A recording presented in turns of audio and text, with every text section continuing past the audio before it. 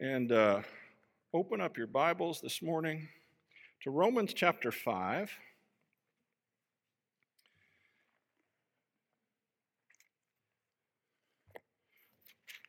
And starting in verse 12 of Romans 5.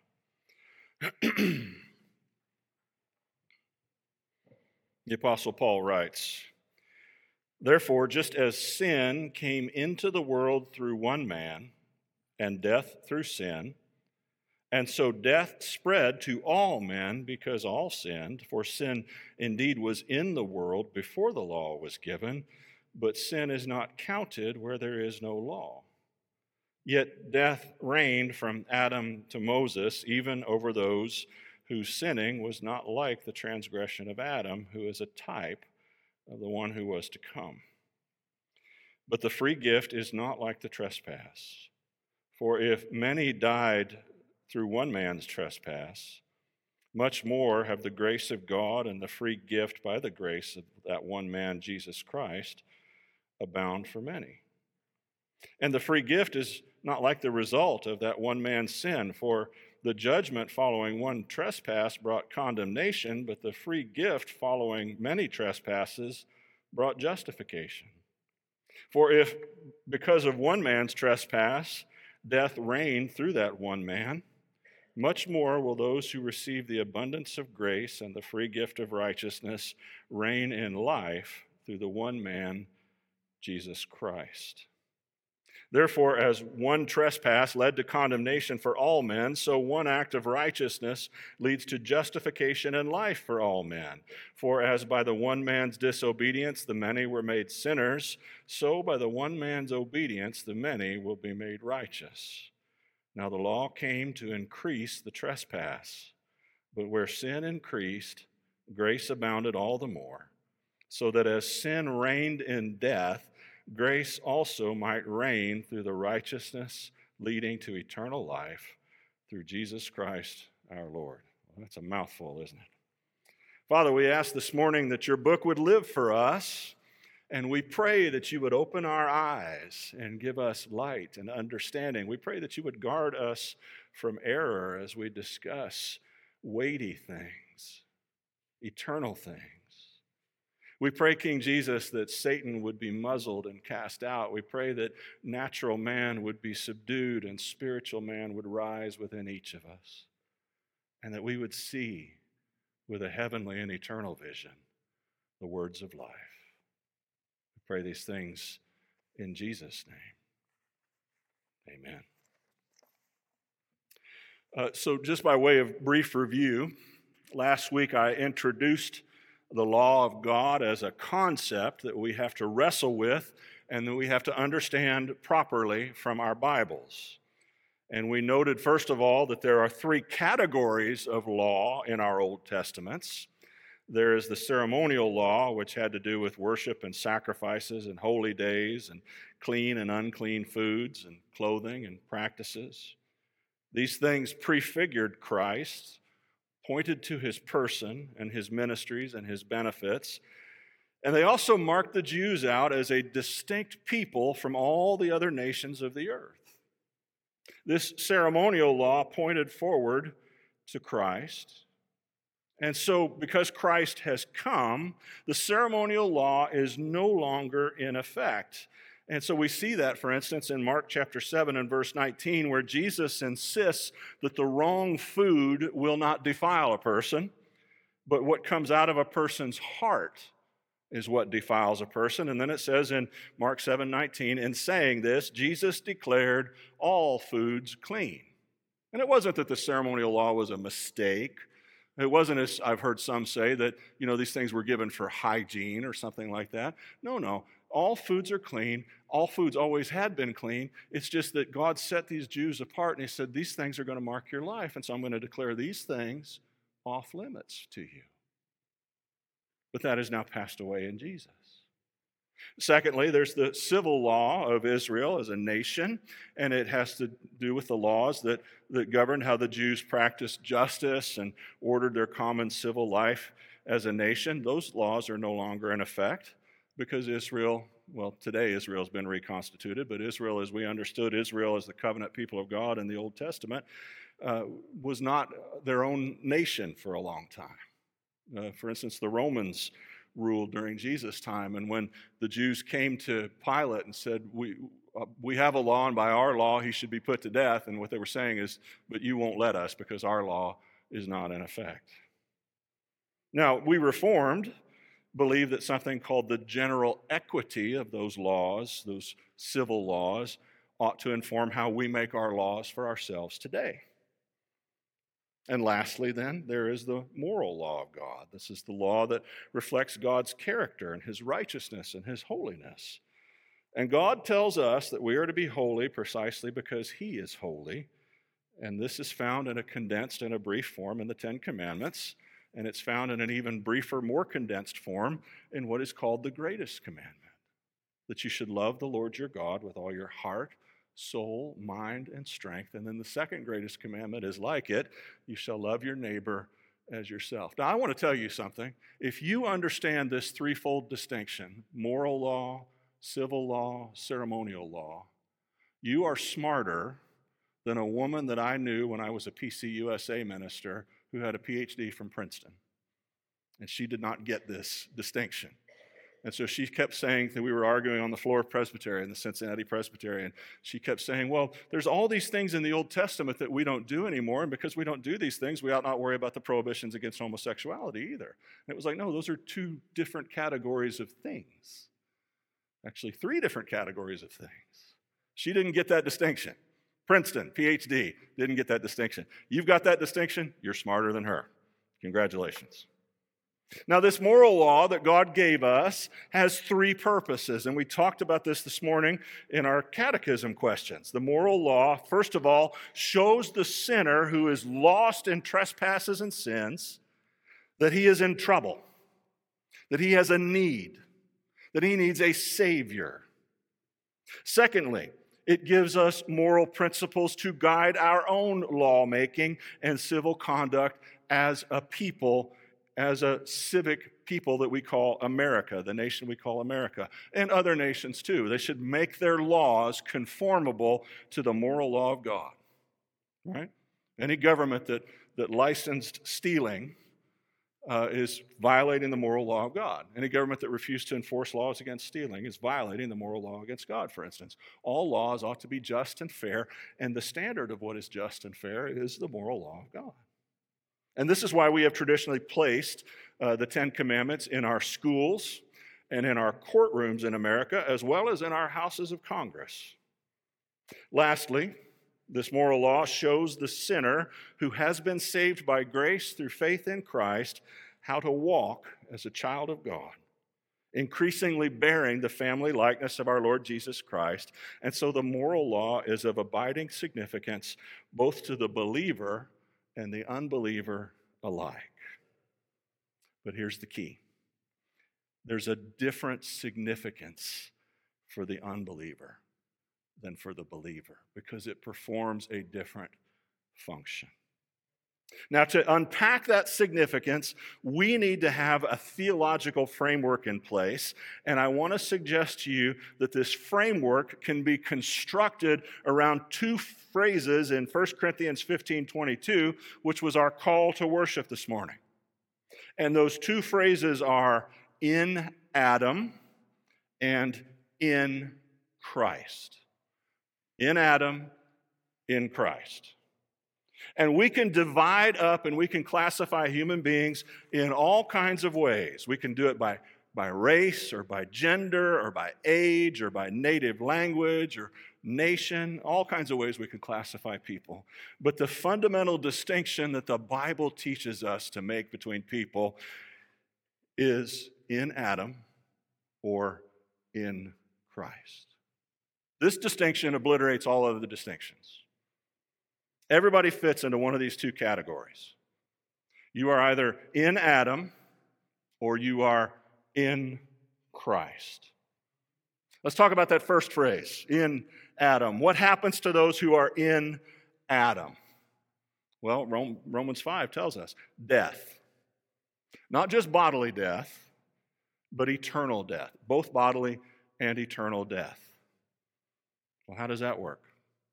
Well, Romans chapter 5, verses 12 to 21 tells us. In Romans chapter 5 and verse 12, it says that sin came into the world through one man, Adam. Now, what is sin? Well, sin is either a failure to do what God has commanded, or else it's doing something that God has commanded you not to do.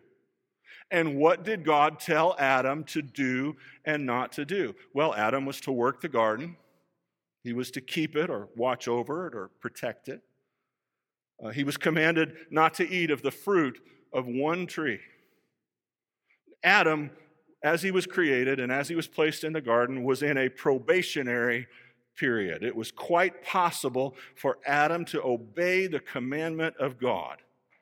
That's all he had to do was just do the things that God had designed him to do and avoid that one tree. And if he had simply continued in obedience to the commandment that he was given, Adam would have fulfilled the terms of God's covenant or God's agreement with him. And Adam would have earned or merited eternal life. He would have kept the terms of the covenant which God had made with him perfectly, and he would have gotten the benefits promised by the covenant. But here's the kicker. Adam was in a unique position. The things that Adam did didn't just affect Adam. He was the father of all humanity, and whatever happened to him happened to us all. And the term for this is federal headship. Adam was the federal head of all humanity. Now, that word federal, we don't really use that much in theology or in religion today. We're not used to that terminology. When we hear the word federal, we think of Washington, D.C., and that's just fine. That's a valid use of the word. A federal government is what we have in America, and part of what that means is that the government is empowered to make decisions or take actions that directly bind all Americans. And so, for instance, on December 8th, 1941, in the wake of the debacle of Pearl Harbor, the U.S. Congress declared war on the Empire of Japan. After that declaration, every single American everywhere on the globe was at war with Japan because the government, our federal head, made that declaration, and that affected us all. And every American, no matter where he or she was on the globe, had an explicit duty to aid the U.S. government against Japan in whatever capacity they might find themselves able to do so.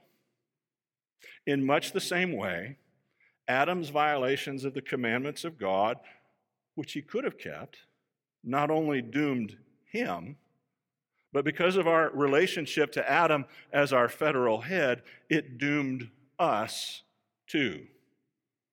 And as proof of that, says Paul in Romans chapter 5, verses 12 through 14, the proof of that is that sin spread from Adam, through Adam, to all of Adam's offspring. And as a result of sin, death reigns over all of Adam's offspring. And that last point is important. How do you know that sin has been transmitted to everyone? Because the wages of sin is death, and everyone dies. Even in that time between the commandment given to Adam and the revelation of the law to Moses on Mount Sinai, Paul says, death reigned. There were no published commandments to be broken, but death reigned nonetheless. That's what Paul is saying in verses 13 and 14 of Romans chapter 5. And where there is death, by necessary implication, there is also sin. Now, the way that we express this in Reformed theology is in the language of covenant. We say that Adam and God had a covenant, which we call the covenant of works.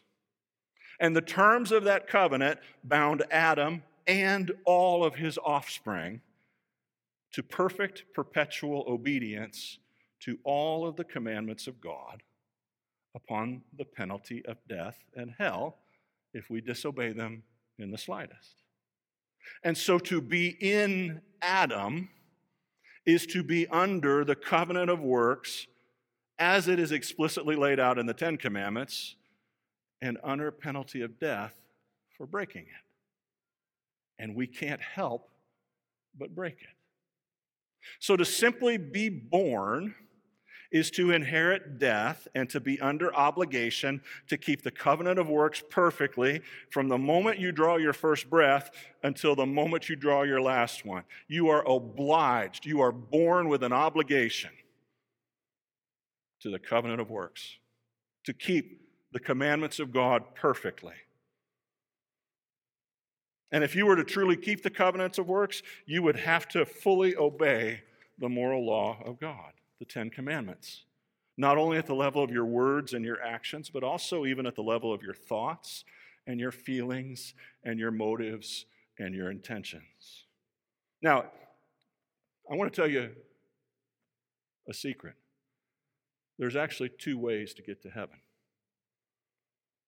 And if you can do this first one, God will let you into heaven. If you can perfectly obey in thought, word, deed, motive, emotion, feeling, however you want to, all of it, if you can perfectly obey every nuanced understanding of the moral law of God, you will earn eternal life for yourself.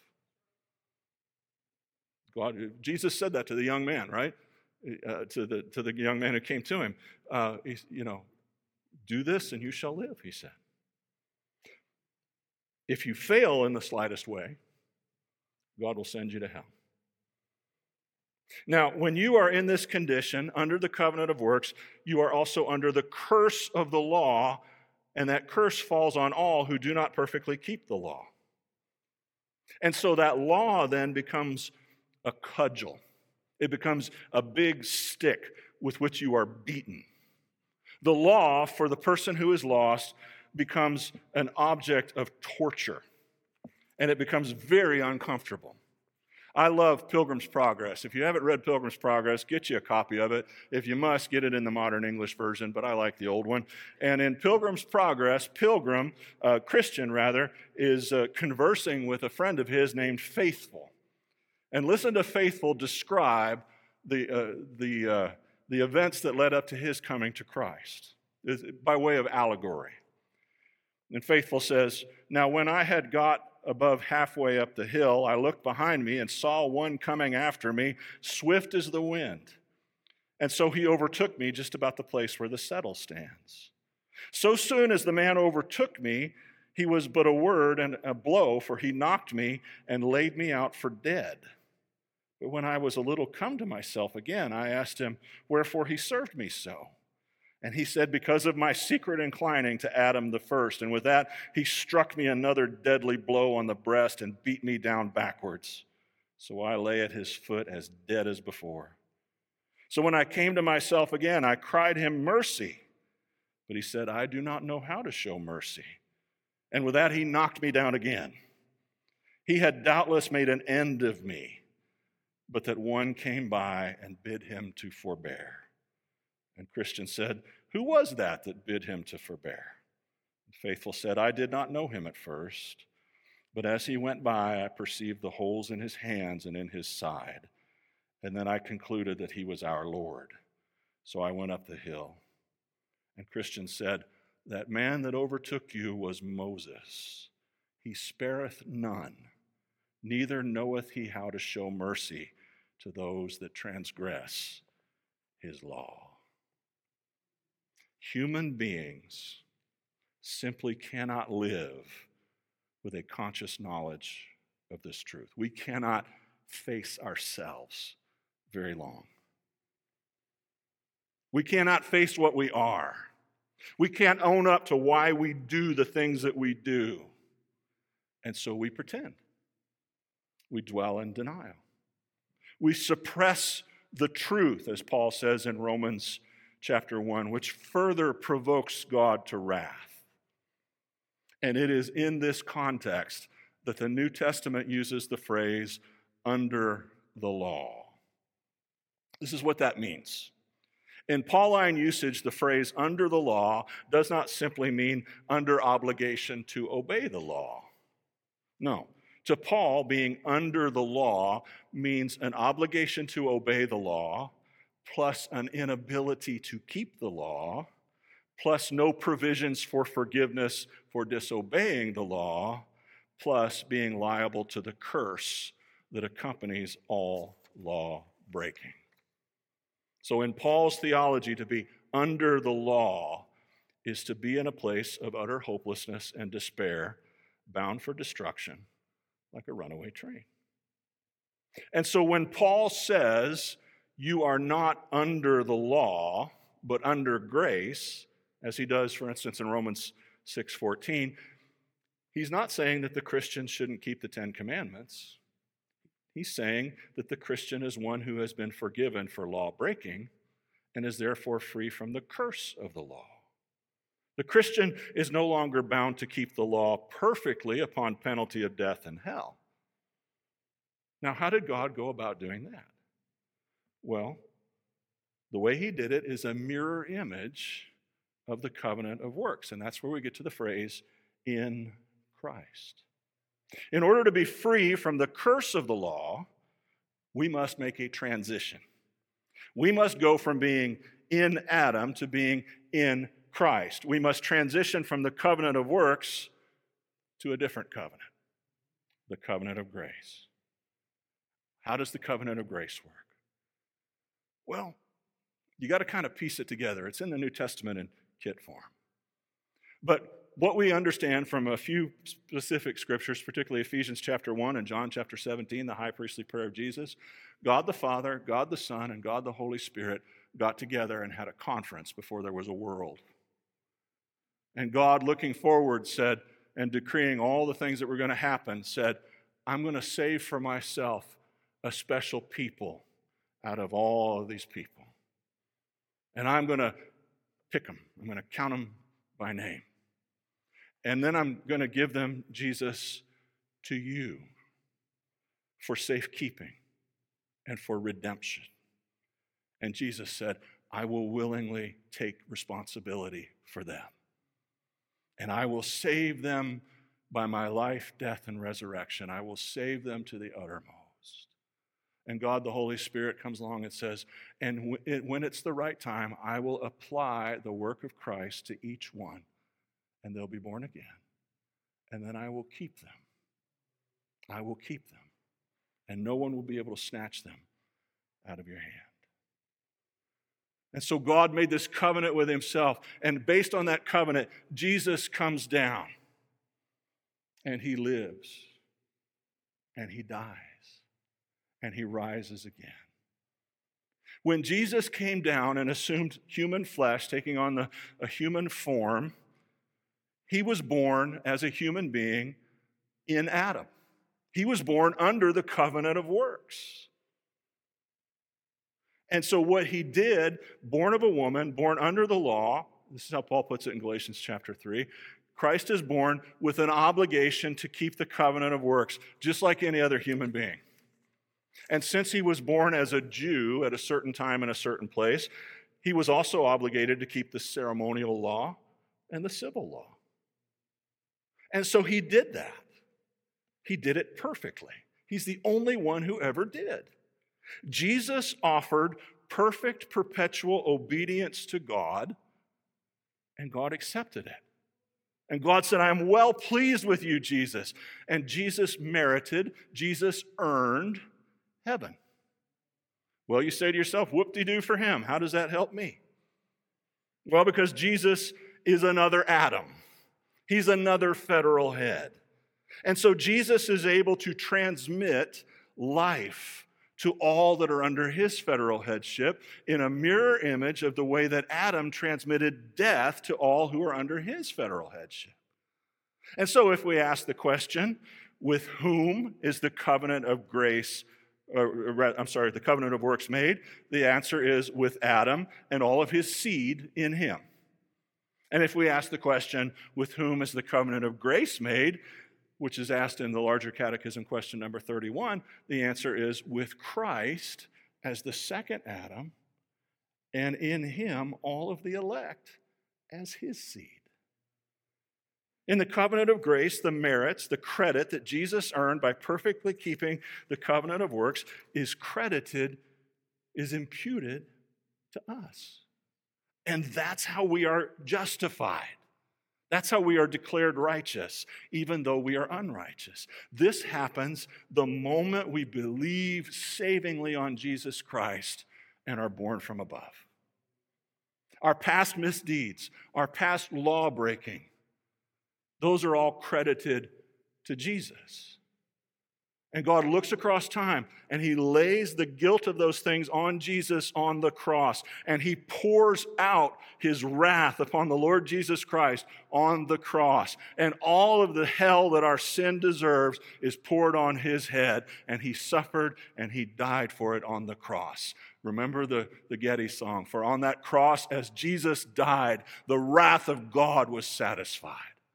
For every sin on him was laid.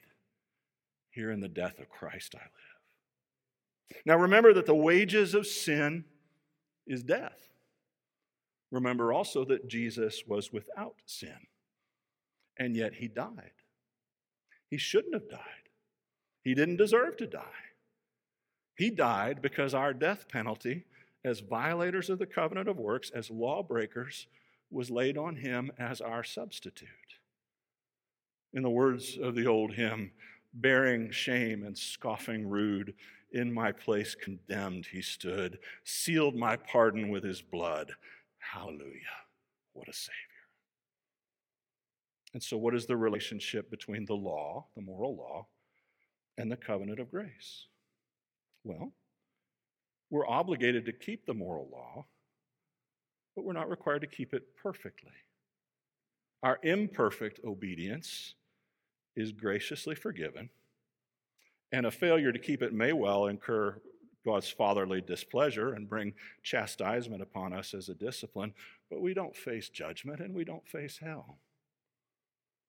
But we desire to grow in our obedience because our greatest desire is to love the Lord our God with all of our heart, soul, mind, and strength, and our neighbor as ourselves. And the law, then, the moral law, the Ten Commandments, gives shape to that love.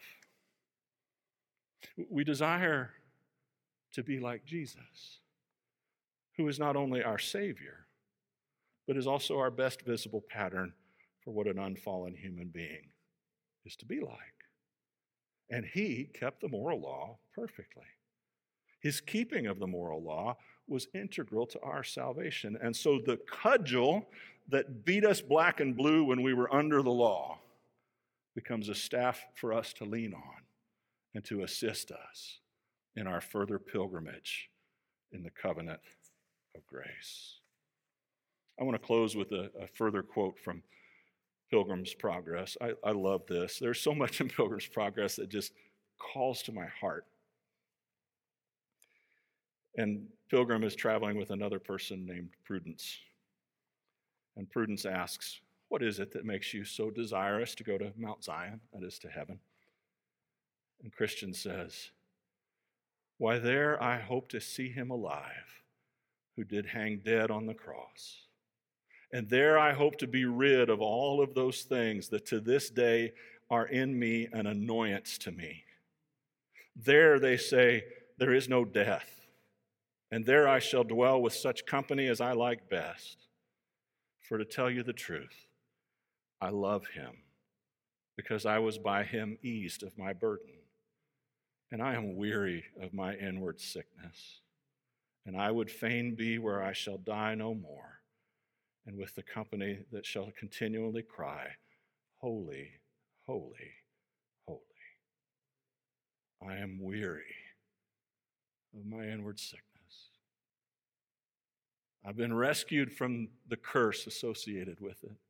I'm being rescued from the sickness itself, but that process won't be complete until I'm with him in glory. And I want more than anything else to slough all this nonsense off, all this sin. And I just want to be with him because I love him. Let me ask you, do you love Christ? Do you love him? If you actually just love Christ, you'd be amazed at what happens inside of you. And I'll tell you something else. Every time you're tempted to sin and you fail, the question is being asked of you, who do you love? Do you love Christ? Or do you love something or someone else most of all? And every time you resist that temptation, the answer is, I love Christ. And every time you fail, the answer is, well, when push comes to shove, I really love what I want more than I love Christ. To love Christ. Oh, there's no better thing. I got to tell you, I was watching an episode of The Chosen. And I was kind of doing the backstory because I'd missed a bunch of them during Job 12:12. And it came to the scene with the wedding in Cana, where he did his first miracle, turning water into wine. And they did a wonderful job of setting this up. And in this retelling of it, Jesus had some kind of a kinship or a relationship, a distant family relationship with the bride and the groom, which probably actually was something close to the truth, scholars think. And they've run out of wine.